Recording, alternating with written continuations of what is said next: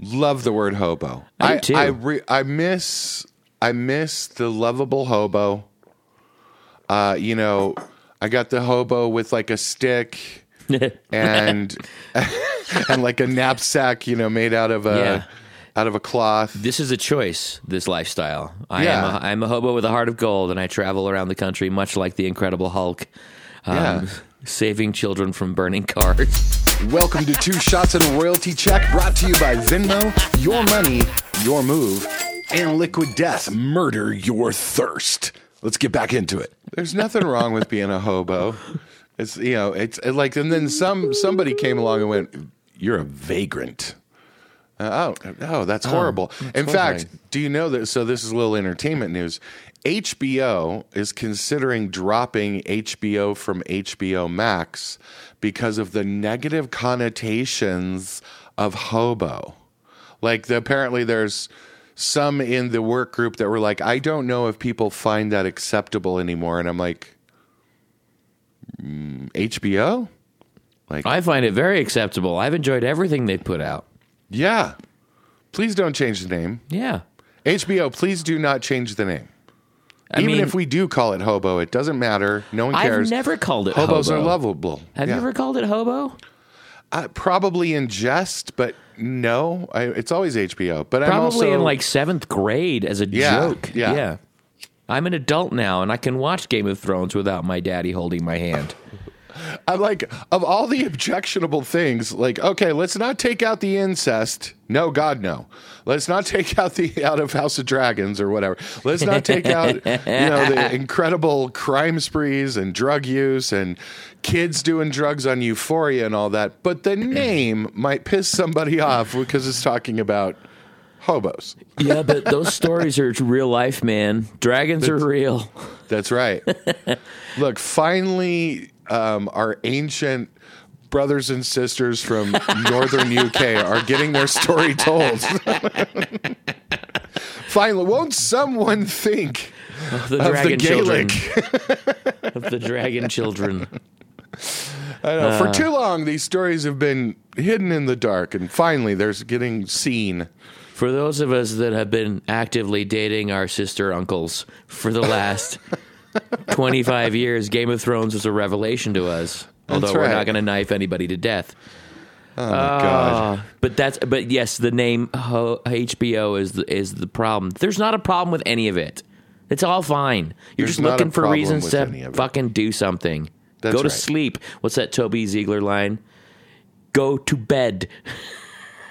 There you go. It's just it's ridiculous. I think it's funny, but it's ridiculous. And I feel bad for all of them because, like, all the streamers are like, we don't know. I mean, so I had a great conversation last week with someone who's really deep into the streaming world, and I cannot say it. I can't even hint where they are, but what I can say is this: is we had an honest conversation where, and it was kind of running back, the big Spotify thing came out where Spotify did this loud and clear thing and about how many subscribers they have and everyone wants them to raise their price. And Disney and Netflix raised their price and instantly lost subscribers. Yeah. And a lot of people have thought that Spotify has internal data which basically proves if they raise their price, they will lose millions of premium subscribers. Yeah. That sounds right on the face of it, but I think they have internal research that shows them it would be a slaughter. Yeah. Like really, really, really bad. So anyway, talking to the streamer person, I was like, fuck is going on with all this? Because, like, it seems like we're moving back to the cable model.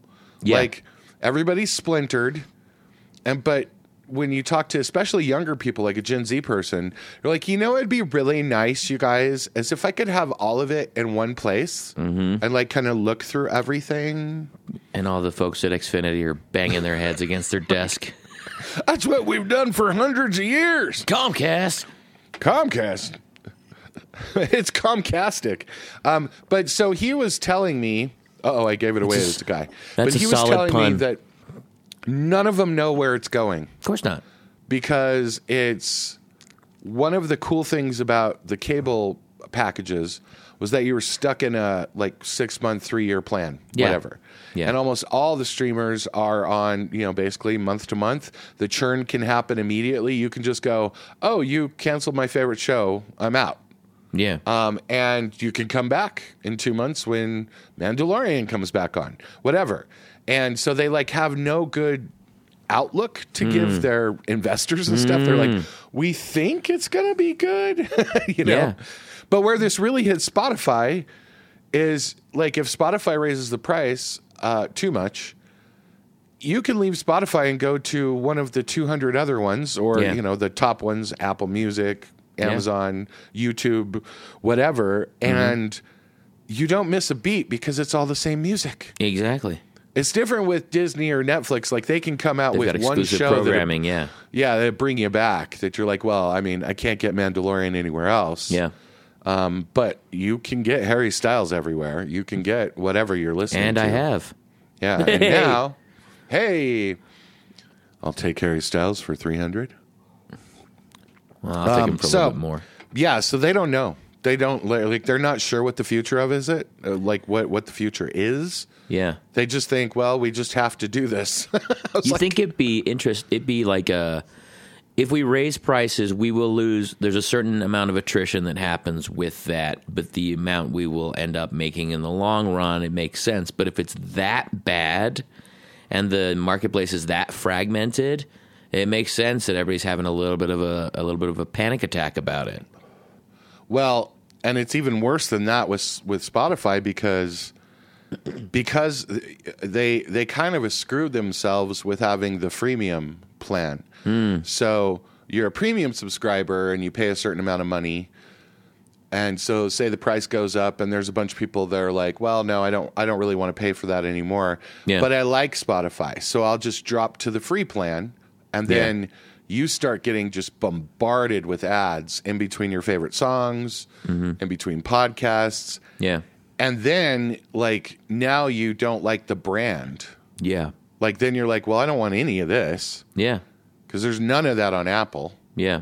And I can bundle with Apple and get my storage and my Apple TV, and I can get, the arcade and all that stuff. We do that anyway. We've got that, and, Spotify kind of stands on its own, and it's its own thing. Now, we use Spotify differently than most listeners to it. I mean, I'm if I've got an artist I'm working with, I'm using my Spotify premium account to really do a deep dive on what they're doing. Yeah, and I can see that data if I choose to, and at least have an idea of what they're doing. For example, if they're monthly listeners and their streams, the number of streams for a particular song do not add up to each other, halvesies. I know there's some fuckery afoot, and so there's certain things that we get from the premium model that allow us to do our jobs better. But I guess there's a piece of me that's like, you and I pay for things to not have ads. You pay for YouTube to not have ads. I don't do that because I'm not on YouTube enough, although I should be. That's a sign that I'm slacking. Honestly, it's my favorite subscription. Really? It is. Explain why. As a media company, we subscribe to, I literally subscribe to everything. Did you see that Sam Morril joke? Hangovers are different when you get older. I think I got drunk last night and signed up for Paramount Plus. I did, because I think Trevor told me that joke too, because I was watching.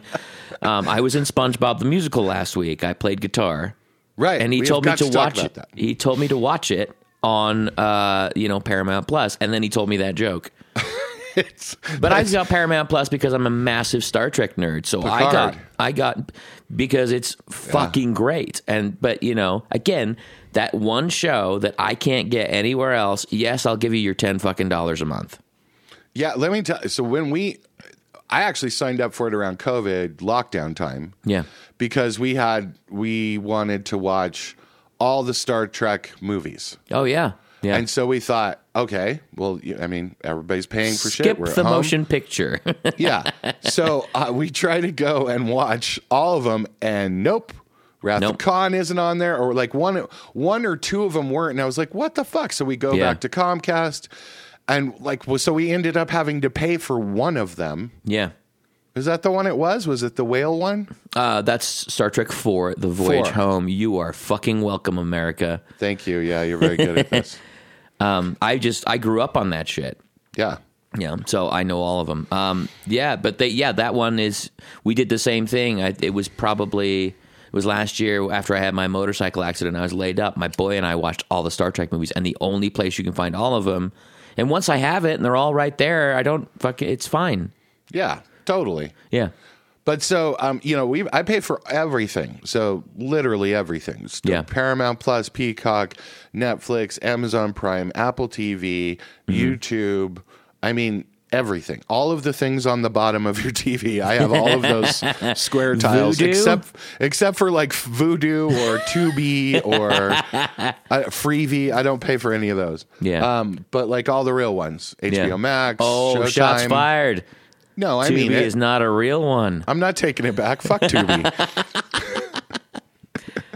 Two Shots Music Podcast is brought to you by Tubi. Find your favorite shows commercial free. Why is YouTube your favorite subscription service? It's I think YouTube is. I have a lot of reasons for it. I like doing a lot of research. I like watching videos. I listen to music. I don't listen to audio only, although it is a higher quality when you go. They have like two things. It used to be called YouTube Music Red. They've done a horrible job at branding it. But so a lot of times if you search for like a song, if you're like, oh, I want to hear Royal Blood Boilermaker, right? And you search for it, it could be, Jenna Thompson 1980 who posted it. It could be the Topic channel. It could be Royal Blood's channel. It could be Warner Brothers channel. It could be a bunch of places. And so that's intriguing to me to know how royalties work on YouTube. Yeah. But also, I never see an ad on anything I'm searching on YouTube. And that, as someone who's used YouTube like since it began, that is just glorious to me that I never see a Geico ad. I never have to click skip. I never have to do that. But when it really comes up to me is when I want to do a random playlist. Yeah. Not something I built, not somebody else's on Spotify or Apple. It's kind of cool where you pick a song, and I really like the recommendation algorithm. Like, so you pick a song and then you pick the mix of that song. Okay. Like you can start off with Bill Withers' Lovely Day. We did this the other night playing cards. Just hit Bill Withers' Lovely Every Day and mix. And it just gave me all beautiful 70s soul and but it moved away from it a little bit. It hit Chuck Mangione, Feels So Good. Excellent. It hit Boz Scaggs. It hit it's really good. Like it's a really good recommendation algorithm. But I like watching, like Terry Jones stuff and Ricky Gervais's podcast stuff, and that's all on there. I actually watch podcasts. Yeah. On YouTube. So Two Bears One Cave or all of that kind of stuff. I watch them, and I don't watch them. I have them on. Yeah. Listening. Yeah. But I just don't want to fuck with I think part of my problem is that I don't like my entertainment going through my phone because I'm on my phone so much for other things.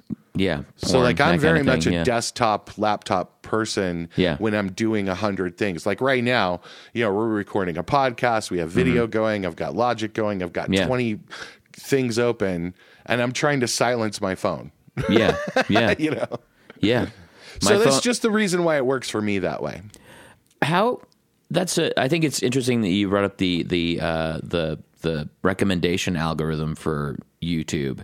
Yeah. I'm an artist. I know that YouTube is important, being on the back end of things, and this making videos and metadata and embedding the right things and getting the right tags on things and all that kind of stuff. How important it is. How is that attached to that recommendation algorithm? How would somebody accidentally find an artist's song from that if they've got their shit together? Well, it basically comes down to what your user profile does. And so if YouTube knows that you listen to some older music and some newer music, it makes sure to serve you a newer song as well as older music. Whereas Spotify will really, like, if you're trying to do a recommendation algorithm, it only play you artists that sounds like or next to or other people that listen to that, but it does it in a pool. Right, so if you're listening to Harry Styles and 60% of, sorry, Harry, this is a podcast about you, but like let's say 60% of the people that listen to Harry Styles also listen to Adele, Spotify will absolutely take that pool and assume that you're going to be an Adele fan too and push that to you. YouTube will take it off of what you've listened to more so than the pool of your friends or the people around your age. So, like, it will know that, like, yeah, I like Harry Styles, but it may serve me Foo Fighters next. Interesting. Yeah, or it may serve me, like, another, like, solo artist like that that's newer. It's really interesting the way it works. But I got to say, actually, to answer the question a little bit better, one of the other reasons why I love YouTube is it is the easiest way to share music. It just is, like, because you know whether or not someone has a premium subscription or an ad thing. If you share a single, a music song from YouTube, whether it's an album cover video, meaning no video, just a picture, or whether it's a full-blown video, you can share that link with anyone in the world and they can play it right now. There's no hoops to jump through. It doesn't try to get you to sign up for anything. It's a clean entry to your music. And that is, like, you'll see me online sharing. Normally when I share music, I share it from YouTube. And that's why, because you may be on Apple, you may be on Tidal, you may be on Spotify. And if I share from any of those sites, it's going to try to get you to sign up. And it's not about the music anymore. It's not about what I'm sharing. I'm doing the work of those streamers. YouTube is so gargantuan that they're like, if you like it, you'll come. You know where we're at. And as you know, YouTube is the world's largest music streamer and has been for a long time. And they're quiet about it. Let Spotify duke it out with Apple while YouTube just is sitting there raking in revenue. They're going to make their money off of you as a subscriber or as an ad feature. You know, and they don't care. They don't care.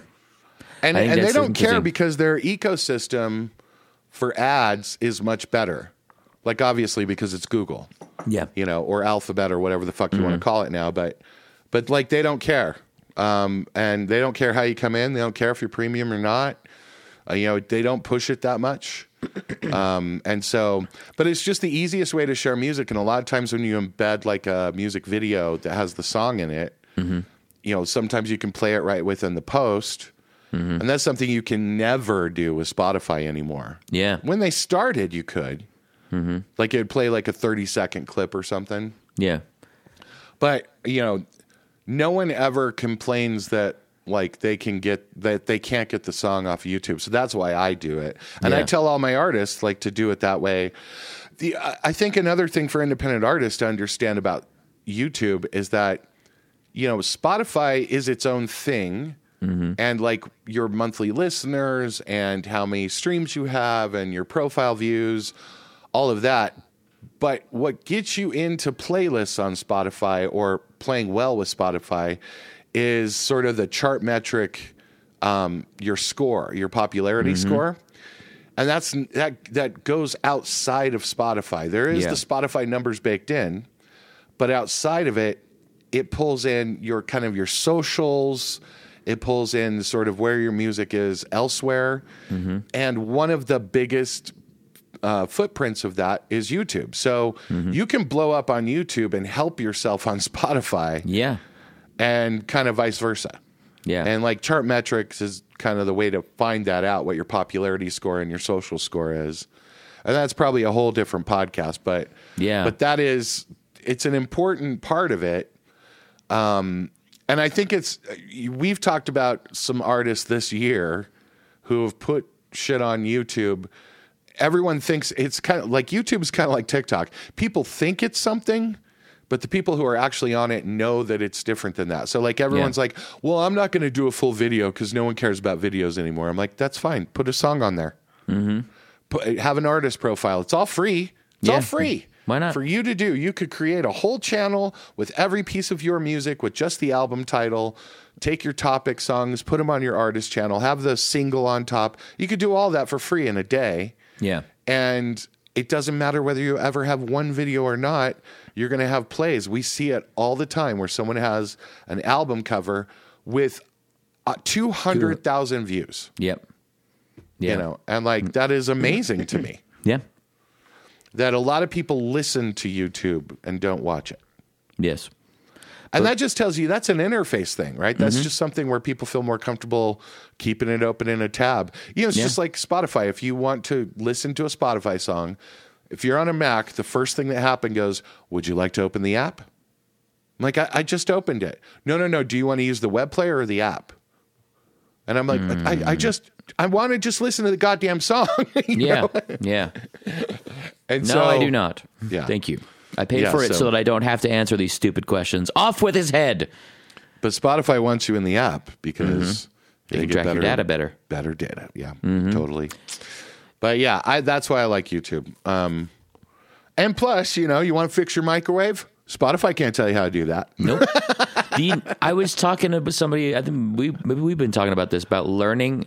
How I learned to fix everything on tour was by screwing it up. Now, if a band is on tour and they blow a fuse on their Marshall, they can get on YouTube. They can go the specific model, maybe the year it was made, and go, what type of fuse is that? And there's a dude on there who looks probably like me, with a screwdriver. Well, when that goes bad, you do this, and they've got information on how to fix and repair just about anything.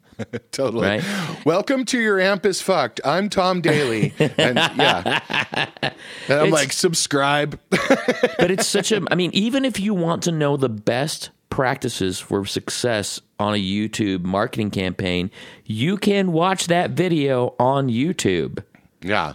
It's like talk about the snake eating its tail. You know, this is like a fractal piece of art here. It goes deep. But I love that. That's one of the things. If you don't have any innate ability to utilize a search engine, YouTube will not always give you what you want. No, that's true. That is very true. And so, you know, like that's the first step is learn how to use search terms, because otherwise you'll get a bunch of stuff you don't want. Yeah. And you know what? I'm gonna just like, we're gonna throw this out there where this is gonna just be the question of the day. Basically, is why should I care about YouTube? Because I want to add a few things to this. I mean, we've stumbled on it. Fuck the rundown. This is actually. Isn't that always with us? It's like, it really we is, had a rundown like 6 minutes before the podcast starts, and we're like, sorry, Kelsey, our producer is really pissed off at us. It's a good thing that she doesn't harbor any residual resentment. What's that, Kelsey? Fuck you? Okay, thank you. But so here is another, I'm going to give you some deep dive shit about YouTube. And this is another reason why you need to set up your profile, do the right cover, get your 3 hashtags. Just go and rip off other artists. Go to a Taylor Swift song and look how they post their stuff. The lyrics are in there. The credits are in there. At the very bottom of it, there are 3 hashtags. Usually has the name of the single. Make sure that how you name your song on YouTube matters. And by the way, we will do a spec sheet about this, a free worksheet for you that will be on the page on 2ShotsMusicPod. And so I'll give this all to you, but like if you want to know how to do it, there is a reason why you name your song, you know, Band X and Donkey Song. You know, like there's a way to do it that really matters in SEO. And here is another reason why that is super important for music supervision. I'm part of a little group of a little cadre of music supervisors. Every Friday, and people that know me know this because I do it to my little private groups. I do a music run, and we are looking for brand new songs that just dropped on Friday, which normally they are scheduled for midnight Eastern on Thursday night. There is a group of music supervisors that look for songs that are under 200 views. I'm just going to give you the whole game here. Under 200 views that are tagged correctly, that are not signed. It's a great way to find the latest song that was released and get it before it gets hot. Like, I know music supervisors that reach out to those bands or their management that day.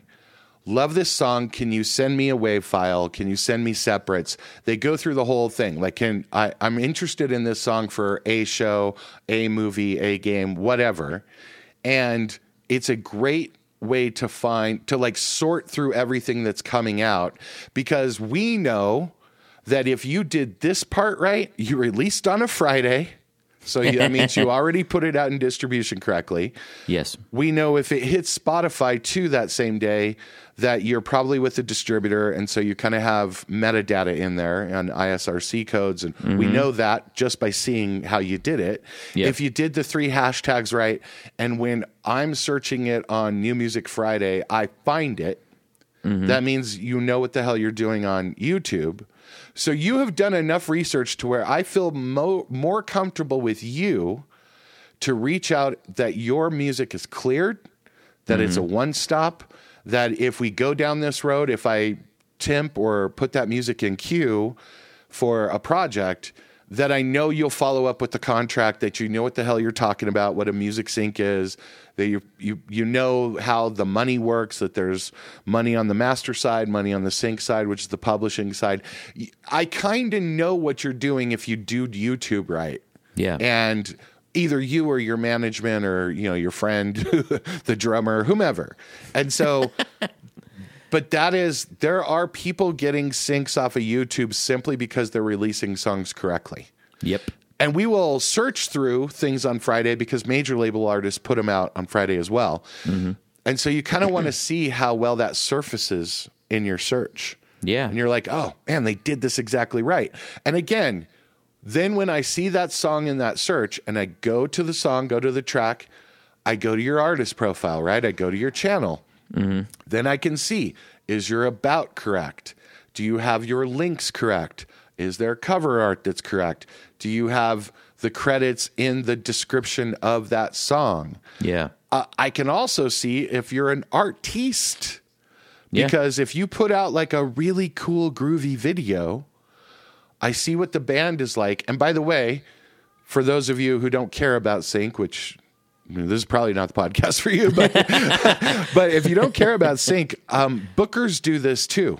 So bookers will go and see what songs are new, and because you can see the city that they're from, and be like, oh, these people are blowing up, because right under the description you will have where they're playing live coming up.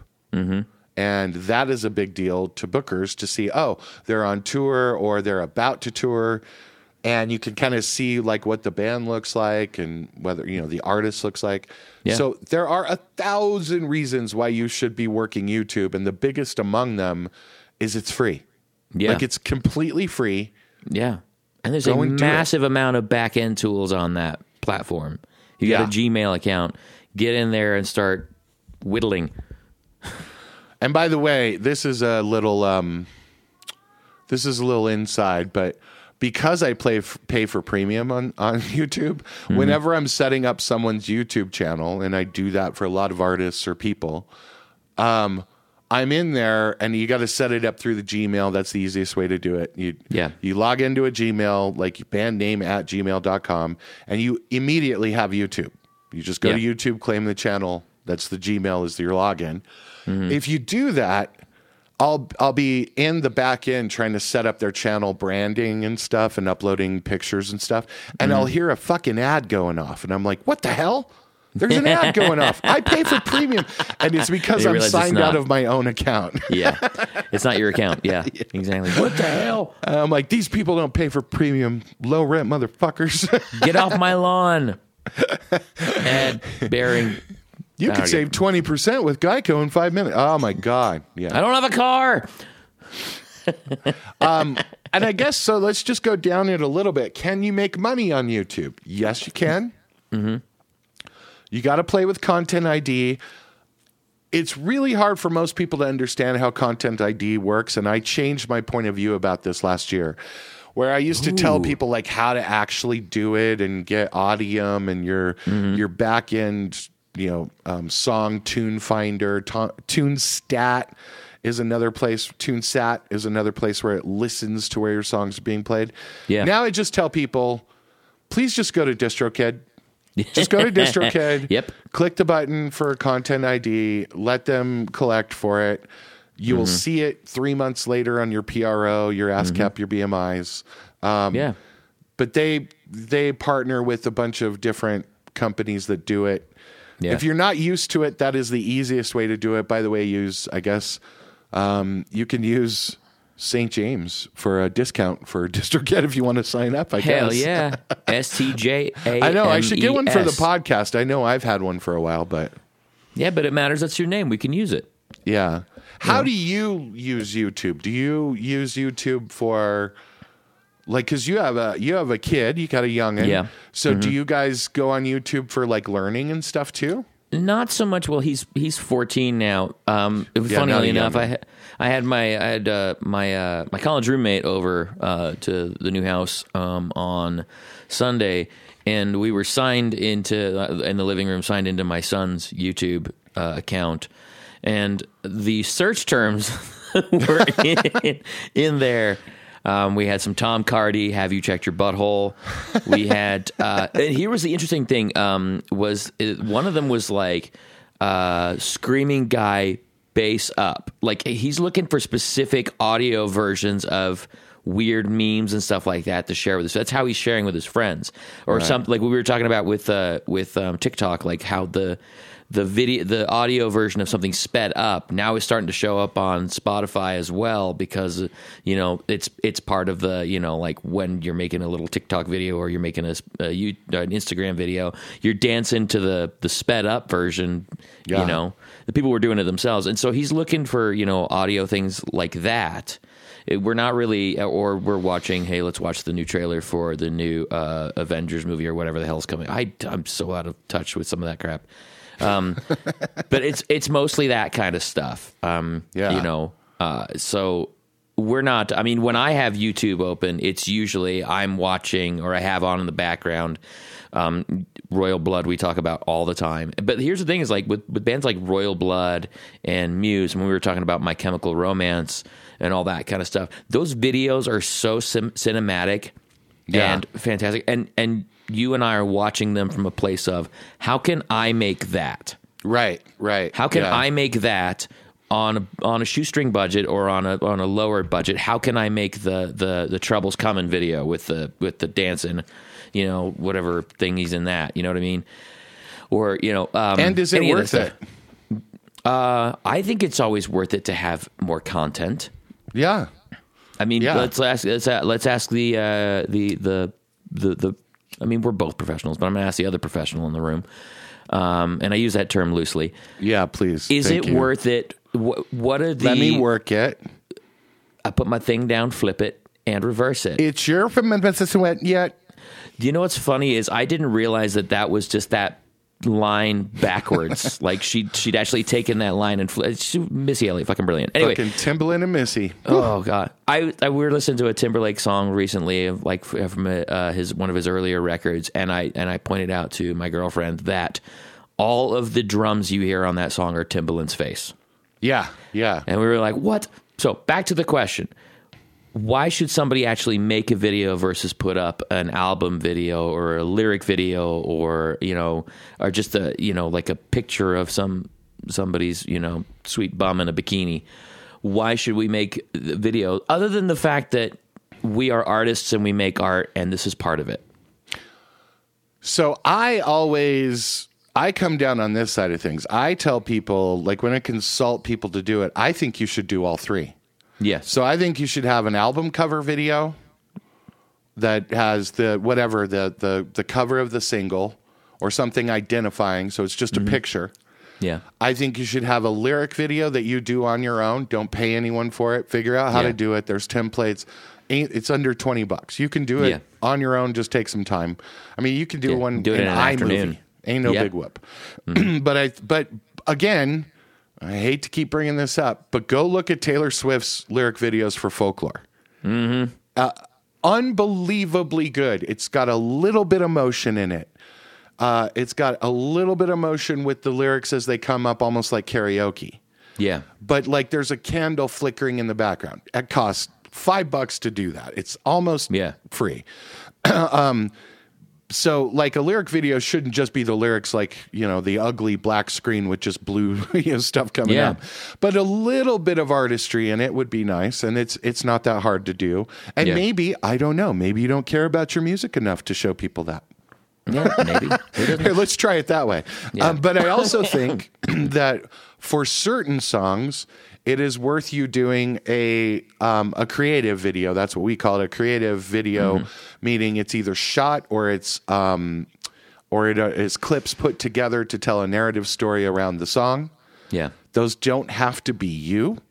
They can be stock footage. They can be other people's video. That's kind of the beauty of YouTube, is that you can do that.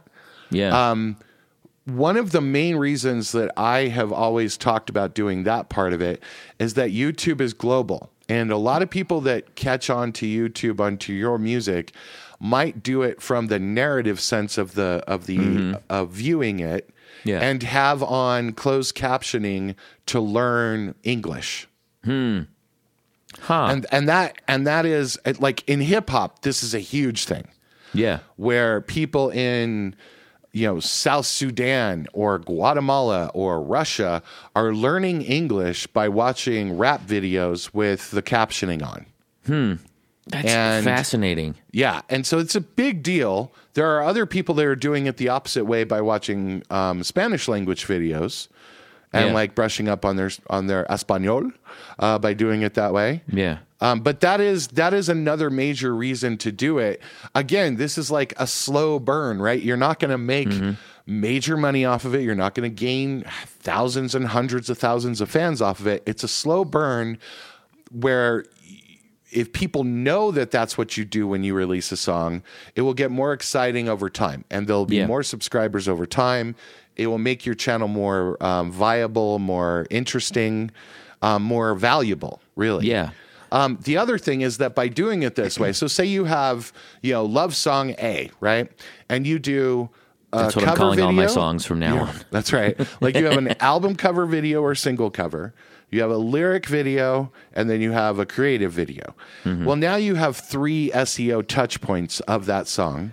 Bingo.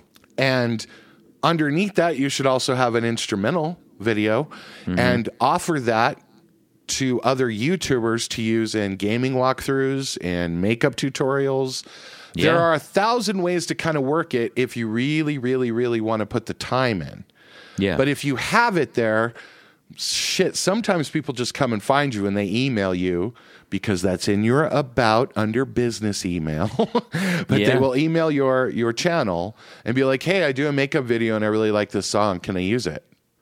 And you can license it directly to them for free or for, you know, a few $100 or whatever, or you can do a split where you say, well, let's share the revenue in it, or I get 20% of it. Yeah. So all of these things don't take that much time. And once you get in the flow of it, of releasing music that way as part of your arsenal, it's really important. I will also say this. The other reason why it's really important, we thought for a long time, like TikTok or Instagram Reels, when you have that link in your bio. So say someone uses your song on TikTok, your audio, your sound. We thought for a long time that was driving people to Spotify or driving people to whatever the streaming site was. And it did for a short amount of time. Like, you could do that. But anybody that's used it that way knows that you're not going to just jump off TikTok and go hit the link in the bio, go to the profile, hit the link, open up the link tree or their stand, and then hit that link to go to Spotify, and then it opens up another app, and then you're in Spotify. You're scrolling TikTok. You're not going to leave. But what we have seen is that it changed. So if you really like a sound and you found it on TikTok, if you have the option to go to YouTube or Spotify, like in one of the studies we did, it was like something like 45% of people went to the YouTube. So and this is the flow. You hear it on TikTok, you save that, or you share it with a friend, that TikTok, and you're like, oh, I dig that song. Or, you know, you're a creator and you're like, I'm going to use that audio for a TikTok that I do. So you won't go to Spotify to kind of listen to the audio more to get used to it. It's easier to go to YouTube because you could actually download the audio. Yeah. Now, that's illegal as hell, but you can. But so what we found is that most people will go TikTok or Instagram Reel to YouTube and see what the artist has going on there, because I can see everything. I can see all the singles you put out. I've got like information there. And then if I love them, then I go to my streamer of choice, Apple or Spotify, and add them as, a monthly listener. So the flow actually goes TikTok to YouTube to Spotify instead of the other way around. Interesting. Like YouTube is the waypoint of whether or not I'm going to really listen to this artist. And that's cool. But again, if you don't have both running, you're going to miss out on a bunch of people that will go to YouTube and be like, oh, they have no YouTube, but they've got Spotify rocking here. Yeah. What the hell? I don't understand why you wouldn't utilize all of the tools to build your career possible. And that's what we were saying about when you were saying about it's a slow burn, when you were talking about it's a slow burn. When you were saying about it. What is your goal as an artist? Is your goal to get one single and say, that's it, I'm out? And if that's not going, these platforms are not going to do the work for you unless you're investing a shitload of money, and then you'll not make that money back. But if you're looking to build a long-term career that grows over time, even as the rules and change and this, that, and the other thing happens as banks fall and rules change and your user agreement updates, you can still use these platforms to grow your career over time. Yeah.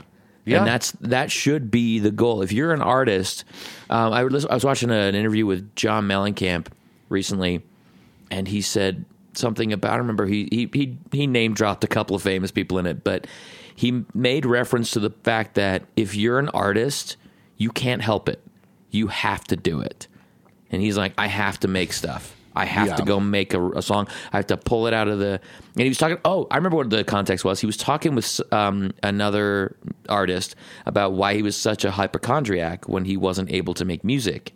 And he said, you either have a choice of making it up on a record or making it up on yourself. So you're going to believe you're going to start making up this narrative inside your head about this thing if you're not making up these narratives outside of yourself. So make art so you don't think that you're dying of... whatever. Yeah. I think camp disease, sucking on a chili dog. Do not sell this man a chili dog. Do not sell this man a chili dog. I also think that this is instructive for any independent artist to hear, because we have these conversations with people that we consult with, and one of them is, okay, so you think you're going to blow up. You're putting out a song, you're putting out a record. You think your band is awesome, and it's a great band, and this is an awesome song, and this is an awesome record, and you don't understand why you're not, world famous and huge and big. Mm-hmm. If that is the case, do you not think you will eventually have a YouTube channel? So why not start right now when no one's looking and get it done correctly and look at it correctly. In. Yeah, because again, I don't know how to put this in any clearer terms, but because YouTube is global, we don't even know the reach of it eventually. Yeah. And Spotify and Apple are very much app-based and subscriber-based, and YouTube they're also regional, aren't they? There's certain songs you cannot get. That's territorial, and it works different in territory. So does YouTube. Now, here's the other thing: is if you want to go really down the rabbit hole in YouTube, you can. I do. Okay. Take me down. Well, then you should set up different language channels. Mr. Beast is doing this. Why wouldn't you do half of the rest of the world speaks Spanish. Yeah. Especially in the Western world. And so why aren't all of your music videos translated into Spanish? Why don't you have a YouTube SP or a YouTube, why aren't you serving YouTube.mx Yeah. And like, why are you not doing that? He said, like, he started, I don't know what the numbers were, but he was like, oh, yeah, and he's got like 1 billion subscribers or whatever. Yeah. Mm-hmm. But he was like, yeah, we just realized, why don't we just serve more Spanish people? Like, it's not that hard to do. You can get someone to translate it. It may not be right if you do it with like Descript or Jarvis or something, but you could get on Fiverr and get, a Spanish speaker to translate it for you. Yeah. It wouldn't be that hard. And it's not a long blog post. It's a fucking song. And so, we've talked about this back in the old days when music was different. You could not have a global hit if there wasn't a Spanish translation to it. Yeah. A cover. You would just have someone do the Spanish version of it. If you watch anything on Netflix, that's exactly what I was going to say. And you wait until the very end, you will see how many people do the translations in like 8 French different countries. And Spanish. Turkish. And Arabic. Like, it's all over. And why musicians don't take advantage of that. I mean, they probably don't understand why it matters, because it kind of doesn't, right? Like, you're not going to go tour... you're not going to go tour Portugal, but you're not gonna if no one hears you there. Like, you're never gonna. Well, the thing is if you're like a traditional singer, songwriter, acoustic, or even a piano, player with some of the rolly mats and stuff like that, you can actually take your stuff, get on a plane, and go fucking anywhere and play. Within reason, don't go anywhere when there's any travel bans. Do not take Spirit Airlines. Do not take Spirit Airlines. United breaks guitars. That guy had a massive hit off that one, speaking of YouTube. But like, there really isn't a limit. I even remember like doing things in the late 90s, early 2000s where, bands I was playing with would, hey, we've got this festival we're going to go play in Germany to 116,000 people. Yeah. And that was all we would do. We would go out, we'd fuck around for that festival, be there for a week, come home. And, and it's much easier to do that when you have all of this data in place that lets you know where people are actually listening to your music. And again, we hammer this all the time. You are not releasing music to people. You are releasing it to the algorithm. And so the reason why this is important is not that you're going to always have Spanish versions or always care about a German version or even have to play that when you go there. They want to hear the English version almost everywhere in the world. You go to Japan, they want to hear the English version. You got to know a few things.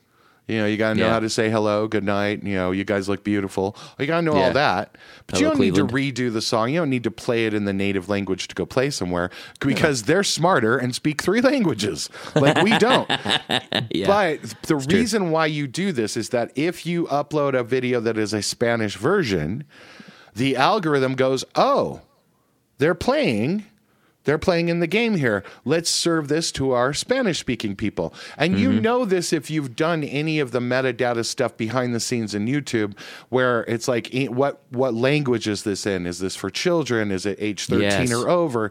You probably just go fly by all of those things. But like, if you have that version and you upload it, then YouTube Mexico might pick that up. And that would be something that they're like, oh, I want to serve this. Like, the algorithm looks at it as like, I'm going to serve this to my listeners. But again, you're not doing it to try to like find Mexicans who listen to your music.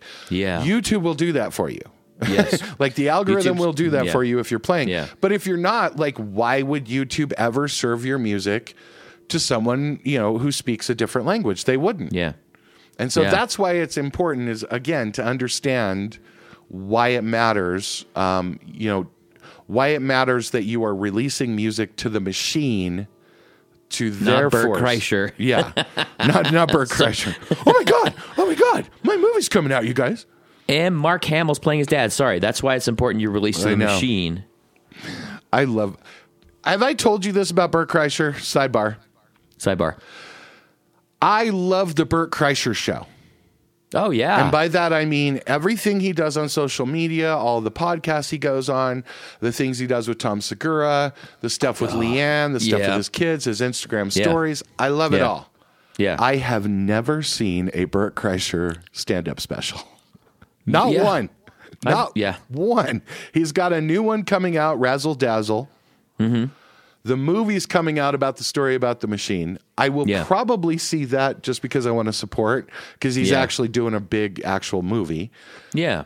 I may not see the new special because I feel like I'm batting perfect now. I have never seen... I've seen The Cabin, and I have not seen any of his stand-up specials. And it's not because I don't think it's funny. It's more that, like, I don't want to ruin it. Like, I like the Bert Kreischer show, and I kind of don't want to see him at his job. Yeah. I'm sorry, Bert. I've got 2 ex-wives who met me essentially at work, right? Yeah. And then there's this expectation that you're supposed to be this thing all the time. Hold on. And then, hold on, stop sign. Yeah. I have 2 ex-wives who have met me at work. Yes, I'm a performing musician, and they would meet me there, and then there's this expectation that you're a big, sexy rock star, and you're followed around by thousands of people all the time. And you are. And of course I am. And after about 10 years of marriage, that gets exhausting. It gets really old. No, I understand the work is work. You know, even though work for me and work for you as a performer is pretty fucking glamorous.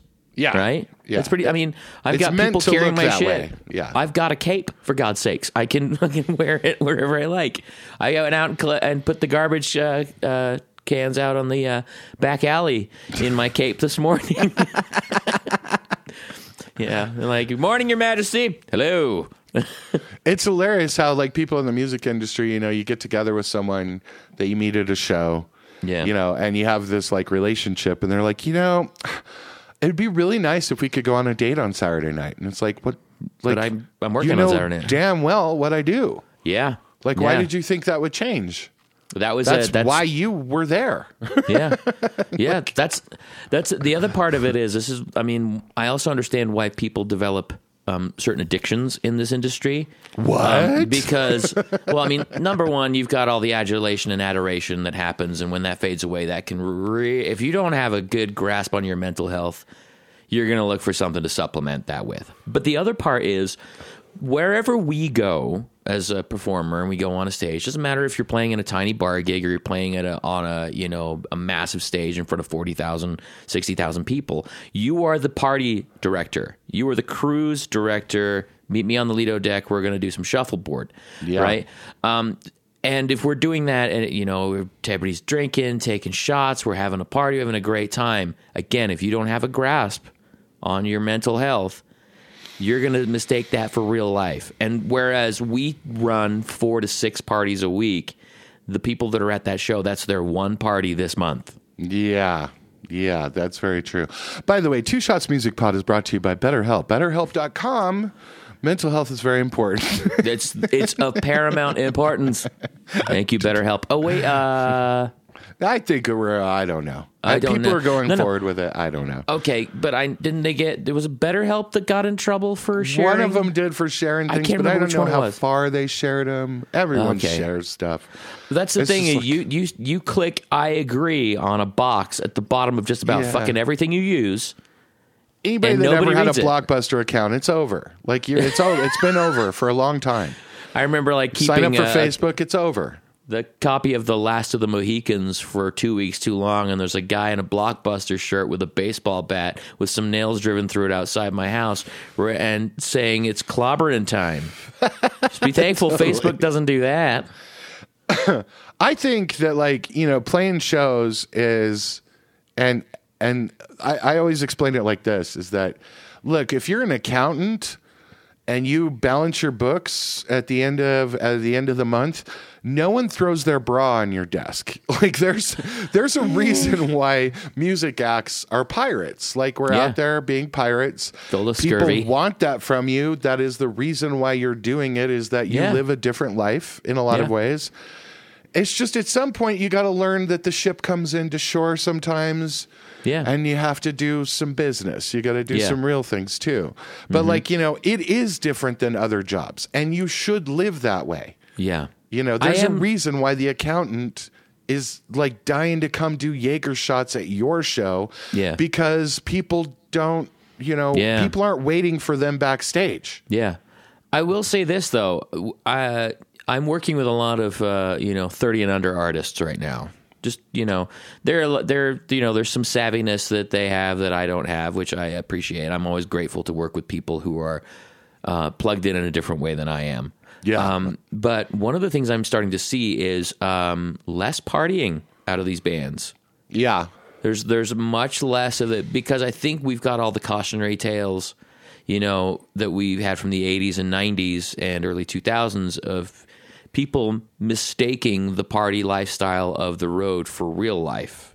Yeah. I mean, you and I have stories of friends and, good friends and bandmates and this, that, and the other thing, just taking it too far and never coming back. Yeah. And I think that stuff, behind the music really fucked everybody up. Yeah. So I'm starting to see a lot less of that. But the other part of it is a lot of the deals and a lot of the conversations and a lot of the business dealings are still happening in these venues. They're still happening over beers. They're still happening over a joint in the back alley behind the venue. Yep. So, whether you decide to partake in that or not, that's where some of this stuff is still happening. Well, and like how many people do we know that have been in the industry for decades who are sober?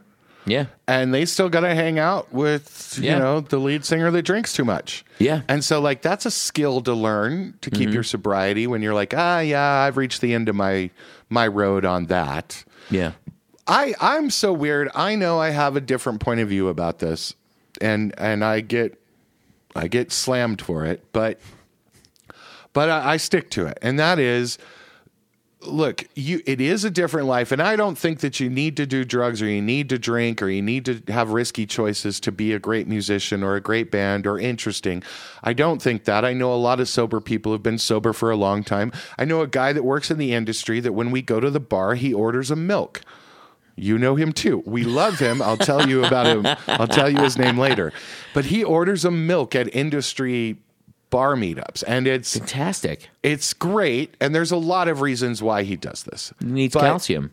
Yeah, but like I'm fine with that, and like you should treat all those people equally. And I don't think that you need one to make the other happen. Yeah. However, dissenting opinion. Almost all of the most interesting artists have some demons they're working through. Almost all of the things that create great art, whether that is depression, whether it's alcoholism, whether it's drug use, whether it's cigarettes, whether it's sex addiction, there are some things that are worth working through in your artistic life.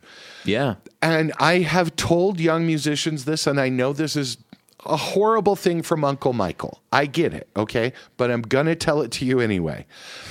In your 20s, make those fucking mistakes. Yeah. Try that shit.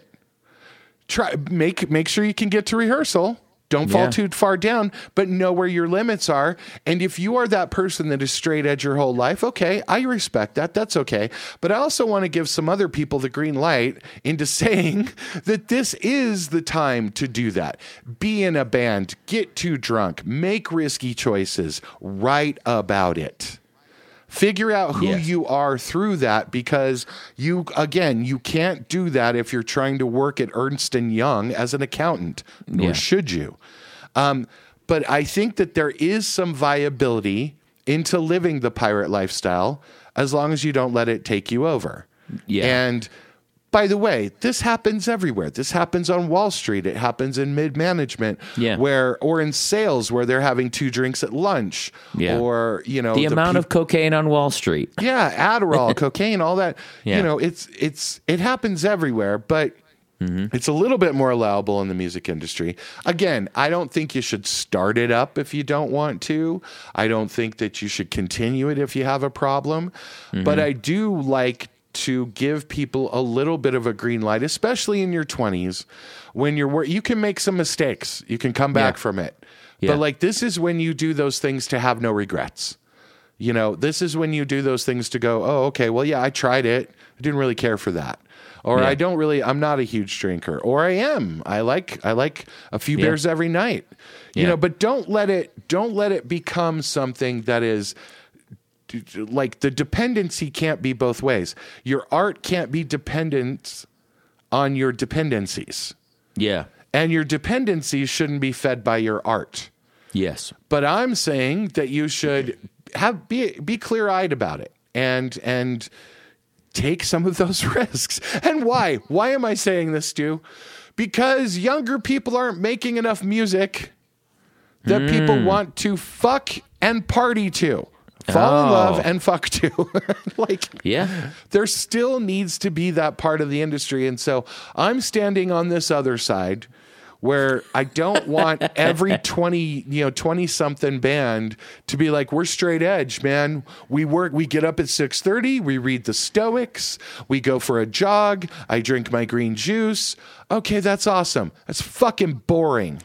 To a 30-year-old who is depressed and wants to hear a song about how you see it as an artist. But let me ask you this question. How do you know that's not their addiction? Like that's not their version of doing drugs and staying up all night, banging on, rhino horn boner pills. Let's talk more about that. No. It clearly is. It can be their addiction.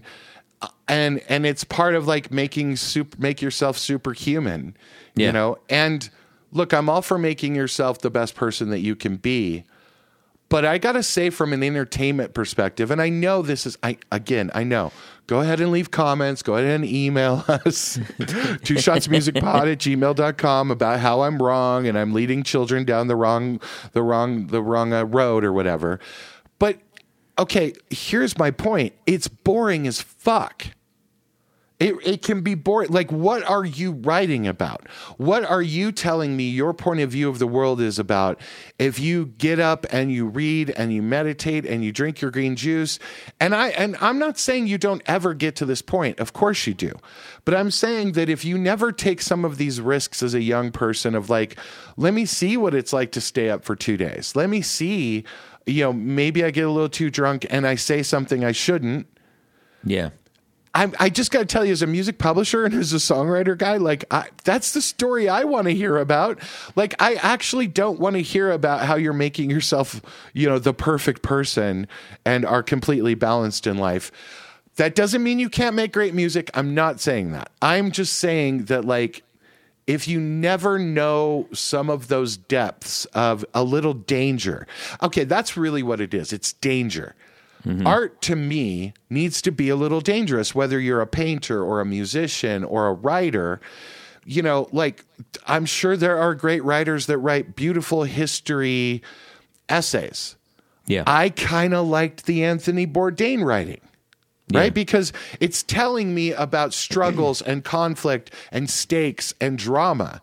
Yeah. And it's the same thing in music. Like, maybe, okay, and I'll push back a little bit on myself here. Maybe you're awesome about writing those dramatic, emotional songs, even though you haven't gone through them.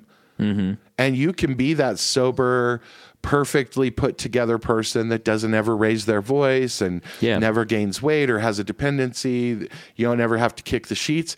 That's awesome.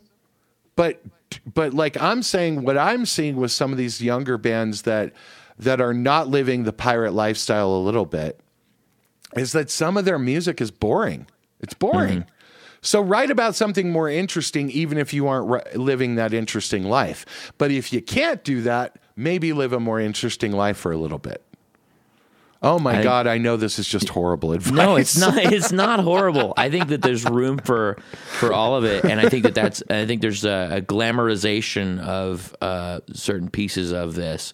But you've said something very key in this whole thing, which is know your limits. Yes. You know your boundaries and know what you're capable of and what you're not capable of. And if it's learning to trust yourself in these situations, because these situations are going to arise. I've got a child that I have to have these conversations with.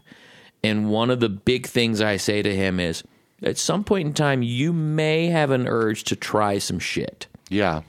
The only thing I will ask you to do is be in a place where you feel safe to do that. Yeah. If you're going to try mushrooms, be there with somebody who can talk you off a fucking ledge if they need to. Absolutely. And I don't want to tell people how to parent. I think you should parent your children better than what I'm telling you to do as a band, obviously. So I don't want to say that, but I know that I'm on the wrong side of this argument for the world we live in now. I do. I get it. I think it's a balancing act. I think it's both of it goes together. Yeah, but like I know that this advice might lead some people to a chemical dependency that would cripple them for a year. I get it. But you may have that anyway. And so I guess the reason why I go through this is that my whole goal in life, right, is I want to experience, create, and foster great art.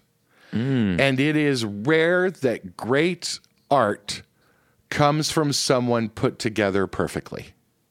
I don't think anybody's put together perfectly. And maybe that's going to happen. Maybe we're in a sea change. Maybe this whole new crop of bands that are coming out that are better at mental health. Thank God. Thank you. The young generation that is like the bands are talking about it. Like, hey, man, how you feeling? You okay? Yeah. Maybe we shouldn't do rehearsal tonight. Like, that's awesome because that is not the world I grew up in. Oh, yeah. It was like, hey, totally. I feel a little down tonight. Oh, is that right? You pussy? I'll see you at 7. Yeah. Bring a 12-pack. I get that that's not the right way to do things today. And I certainly don't think that you should push through like the mental or the physical health things that are important to keep together. But I also don't think that we can build an ultimately safe world where no one has any problems and we're all doing the right thing because we have the right information. We're wearing our whoops and I get up every hour. I have my green juice. I did my 30 minutes. I touched grass. I got the sun in my face. I did the cold plunge. I wrote for 30 minutes in my journal. Everything's perfect. This sounds like my morning. You know this, right? I know. And I do it sometimes. I do it. I mean, I'm trying to become healthier. But again, if you're a musician that's of a certain age, do what we're talking. Do what the kids are doing. Like, take care of yourself. Take care of your body. Get some health care. Drink some green juice. I'm more talking about like sort of the young artists that are finding their voice. That like you've got to have that life experience to talk about. Yeah. To make it interesting for me. Yeah. I'm looking for great. I'm not looking for like, oh, you wrote a song about the sun. That's great. And it's a George Harrison already did song. That. Yeah. It's been done. And by the way, George Harrison did that high. Yeah. Because he was up all night long. So again, he came out of it and became a meditative person and quit drugs and stopped smoking. And yes, do all of that. But like the blossoming of an artist is, in my opinion, again, this is my opinion, I think that the blossoming of a younger artist is like, I want to experience the world and then show that to you through my eyes, through my song, through my voice. And only artists can do that. Yeah. And so like what you're experiencing, it should have a little bit of input in your music life. It should be like, you should want to, when you're 20, go to that party that there are some ne'er-do-wells at. These aren't all nice people. No. And because there's stories there. There are songs there. I get it. I'm totally selfish about this. I want great songs, and so I want you to fuck up a little bit. Listen, this is the truth. This is just the honest truth. In music publishing land, when we see an artist get together with somebody, like a songwriter, this is just absolutely true time, okay? We look at somebody and we'll be like, oh my God, when they break up, those are going to be great songs. like you root for the divorce that is messy from that artist because you know that Adele is going to write amazing fucking albums off of it. Yeah. You just know. You know that song about the cheating is going to be pretty incredible. Yeah, for sure. Absolutely. I mean, like, I know that after, my second divorce, the songs that I wrote, at least some of them I wrote while all that was going on, but the ones I performed after everything absolutely collapsed were the best performances, some of the best vocal performances and, instrumental performances I've done. Yeah. Because I had a little bit more skin in that game. A little edge. Yeah. A little bit. Yeah. It's raw. It's uncomfortable. It hurts. And that's when I'm talking about like when recording people and I don't get a believable performance out of them. And I've sat in a studio for an entire day and I've sent people home and they're like, well, why isn't this working? I said, because I don't believe you. I do not believe that you are heartbroken. I do not believe that you're sad. I do not believe that you did blow off of 17 prostitutes in a row and had to go home and confess to your girlfriend what you did. I don't believe you. Yeah. I want to believe you. So in order to do that, you have to be able to either access that story from an emotional standpoint, a raw and unfiltered place, which is rare unless you've actually had the experience. I feel like when Johnny Cash was writing all of his, master classes in storytelling, he'd had enough bullshit in his life that he could access the pain and heartache of a man on death row. Yeah. Even though he'd never been on death row. Man had been to prison, Who amongst us hasn't? I mean, wait a minute. Jail or prison, those are two very different things, man. But you know what I mean? Like county or bed? But you know what I mean? Like you have to be able to access that emotional. Like I remember there was a song I sang for my first ex-wife on a record I did many, many moons ago. And, I was not hitting it until I put out a photo of her in front of me and sang it to her. Right. Wow. And, that's hard to do because it's like, okay, am I going to hold it together emotionally enough to get a great performance? Yeah. And, at least have all the meat potatoes together. But the other part of it is the emotional content of the music is what's going to connect you to your audience. Yeah. And whether that is like, let's get drunk and fuck, or I was high and I did terrible things and I regret it. Make some fucking mistakes, people. Make some mistakes. Try something. However, I will also mention this. Don't be fucked up at work. Oh. So don't go to the studio high. No. Don't go to the studio drunk. You're there to work. I'm don't okay mind with a little adjustment. I'm okay with a little buzz on stage. Have a few beers, a shot or whatever. Don't be loaded and forget what the fuck you did on stage. Too many of us have that story like, oh my God, that was an awesome performance when you jumped up and hit your head. And it's like, I don't remember it at all. You know, like, don't do that. That's not what I'm saying. Like, that's when you fake it, right? That's when you actually, you're like, you want to have the party with everyone watching you, or you want to bring out that emotion. That's why you're a recording artist, is that you are an actor on the microphone or on the drums. You are playing it as if you are in front of a crowd, as if you are trying to impress someone in a cold, big A room as the producer's in your ear, like, please move the drum mic to the left. Yeah. Don't touch the drum mic, please. Please don't move those. Please don't do that.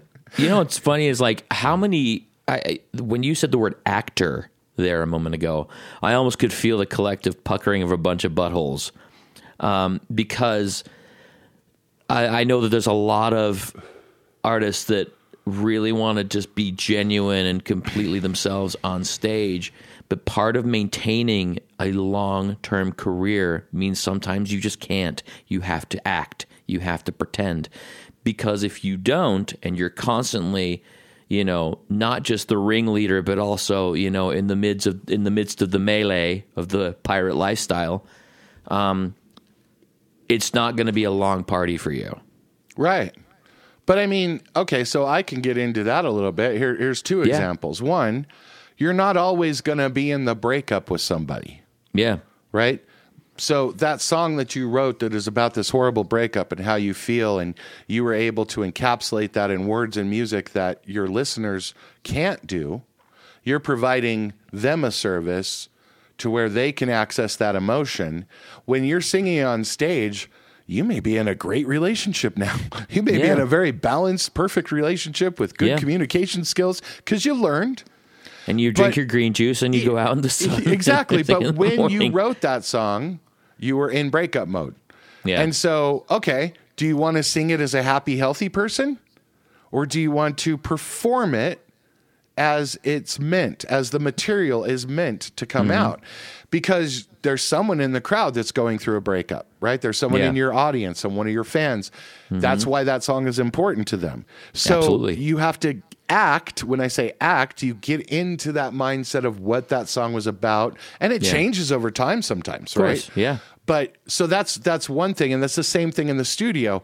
So you're in the studio on a Thursday afternoon. You got 4 more days left, and you're recording that breakup song. You're in a great mood. You've had a great day. You're in a studio. Holy shit. The band's together. We had a great day. I got a good night's sleep. My vocals are warmed up. I'm taking care of myself. Yeah. Now you got to drop into, that horrible Sadness person pile. that hurt me. Yeah. Yeah. And so there is some acting involved. Conversely, you can be on tour at the end of a 3-day night after night drop. Yeah. And be just completely worn out, have 4 hours of sleep. This, sound check went horrible. Drummer's pissed off. Everybody's mad. But, the people that paid for that show that night, they want you to be the most exciting, happy party person. They're there for the party. So again, you need to act that way. You need to be like, get up for the show, turn it on for an hour and a half. And so that is acting. And it's in a way, it's an authentic way of acting because you respect the process. You respect your fans. You respect the deal you did with the venue.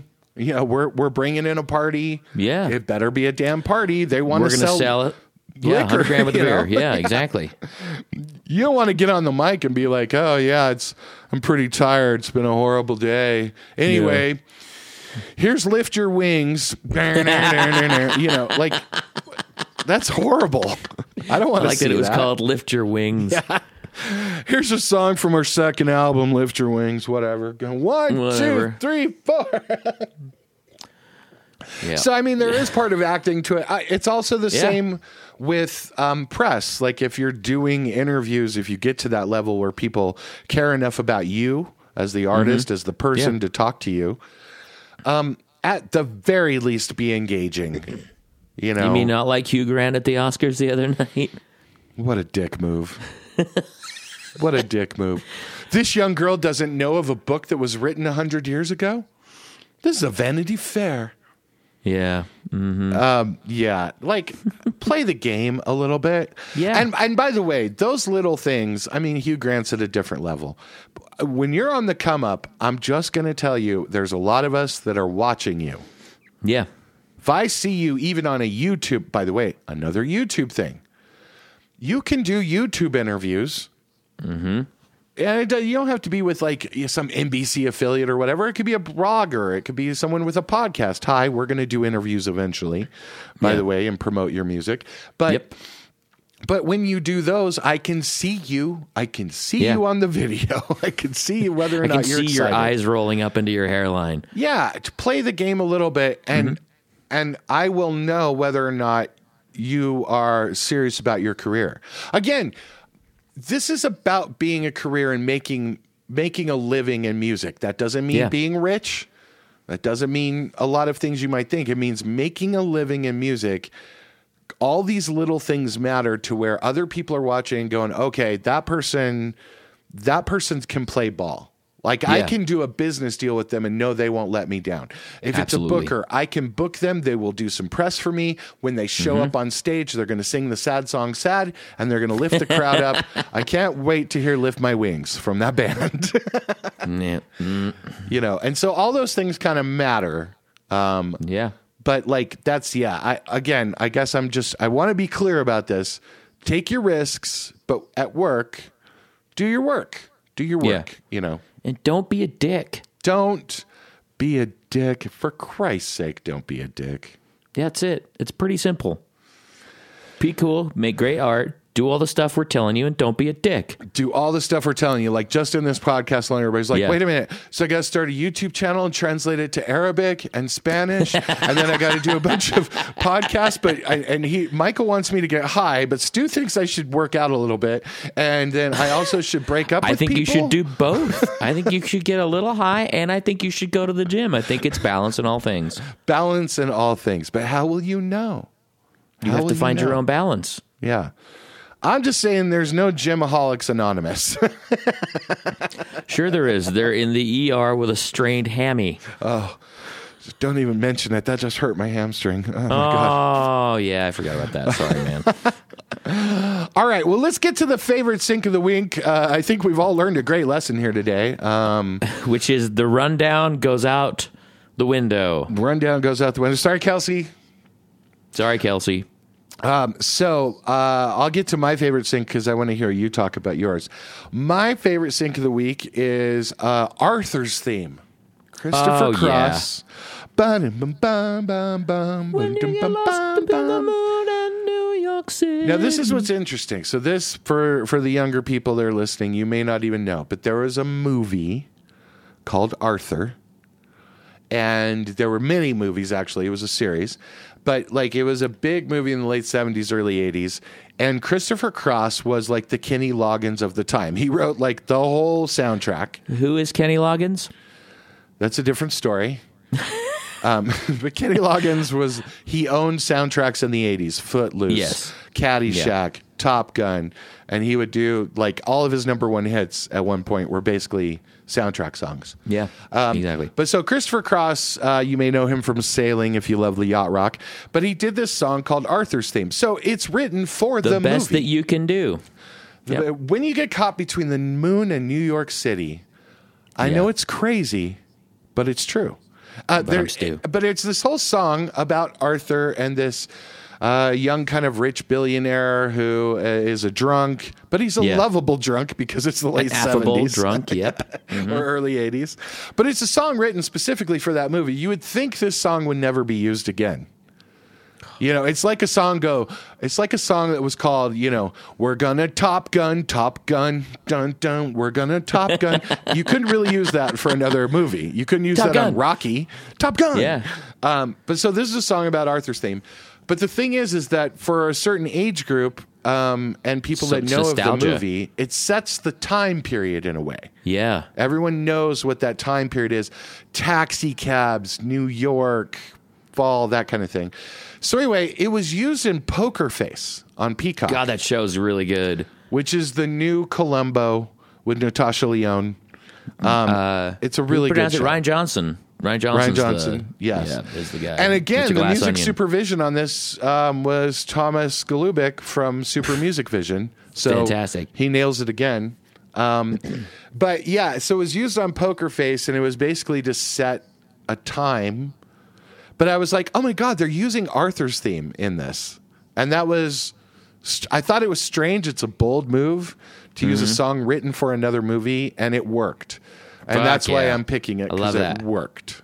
And anytime Christopher Cross comes across my desk, I'm in. Yeah, for sure. By the way, go see Christopher Cross if you see him. He's playing casinos all over. But it is totally worth it if you can see him at like a summer amphitheater, because it's pretty life-changing. It is exactly what you want it to be. Yeah. It's like, you know, when he pulls out Sailing, you're there. I'm on. The canvas can do miracles. Just you wait and see. All right, listen. I'm gonna sidebar here. I was a strip club DJ for a while, and I was hot shit. Okay, I was hot shit. I made lots of money. Please tell me that was your stage name was Hot Shit. DJ Hot Shit. DJ Hot Shit. And now Minx on stage 1. Jaegers are $3. Make sure you're tipping 5 cents or 20s. If you're not tipping money, you're either no, you won't even get into that. But anyway, okay, so my best set. And I mean, I played tons of music. I was like kind of in the 90s when hip hop was happening, and strip clubs weren't playing hip hop because they didn't want gangsters. But anyway, oh my God, I was hot shit. I did very well at it. Anyone that goes to a strip club with me now, it's funny. I will sit there with, like, I'll go to strip clubs with some girls and some gals, and they'll look at me for what the next song is going to be, and I pick it every single time. I'm so really fucking. You good laid at the groundwork here. Yeah, but anyway, so there was a Shriners convention in downtown. Oh, hell yes! The guys with the hats and the clown cars, right? Yeah, they come into our strip club, And none of the young DJs knew what to play for these guys, right? And there was a set, and I remember the girl's name. Her name was Misha. That's her stage name. I know her real name, but I'm not going to tell you because I'm writing a book about it. Because we've been married for 10 years. Yeah, so what the song was, I can't remember the complete set, but I played Sailing and did a light show with Blue going around the room as if you were underwater. She made $1,000. I made $600 in that one song. Wow. 4 minutes, $1,000, $600 to me. It was a floor show, so she was completely naked. So she should have made more than me. But guys came up to me afterwards, like almost in tears. Like that was artistic and sexy and exactly what I needed. And I was like, we are doing the Lord's work here. Yeah. You know, then the next night we got busted by vice cops. But that doesn't matter. I'm just saying Christopher Cross works in so many ways. Speaking of how you make your mistakes, speaking of making mistakes, I'm going to be the bummer in the room. I have not watched anything in the last week. I've been a wash in a sea of workings. So I have not watched anything this week and couldn't tell you one sync that I saw this week because I really haven't watched anything. And if I did, it was like 3 minutes and I was asleep. Wow. Right? Wow, that's really good. Okay. Thanks for your contribution. Yeah, I did nothing here. That's what she said. No, that doesn't work. That doesn't work there. It doesn't work. Oh, man. Oh, Let boy. me finish. That is what she said. That is what she said. There it is. Okay, the end of the podcast. Thank you so much for coming today. Make sure to go to 2ShotsMusicPod.com. You can get us wherever you get your podcast. Make sure to rate, subscribe, like. Also, comment. Leave dirty comments. Please do. More cuss words, the better on Apple Music Podcasts. Absolutely, for sure. They love that. Use cunt as much as you can. Yeah, but asterisk out the wrong letter. Asterisk out the N. So, you know, because normally how you normally asterisk out the vowel. Yeah. Asterisk out the C or the N. So somebody goes, is it aunt or is it Hunt? Kurt? What is that? Football fans? What is this? Where are we at on the socials there, Dr. St. James? We are at 2 Shots Music Pod pretty much everywhere. You can go to 2 Shots Music Pod on Twitter, Instagram, TikTok, YouTube. 2 Shots Music Pod. If you search that, you will find Tinder, us everywhere. OnlyFans, Grindr. We're on Bumble. Kia. We're on Judate. Thunder. Absolutely. Farmers Only. Yes. You can find us on Adult Friend Finder. All we need is a credit card. You got to be over 21. Thank you so much. Thank you so much. I love you. Hope you have a good day. I love you too. I hope you have a good day too. All right. Bye. Okay, bye.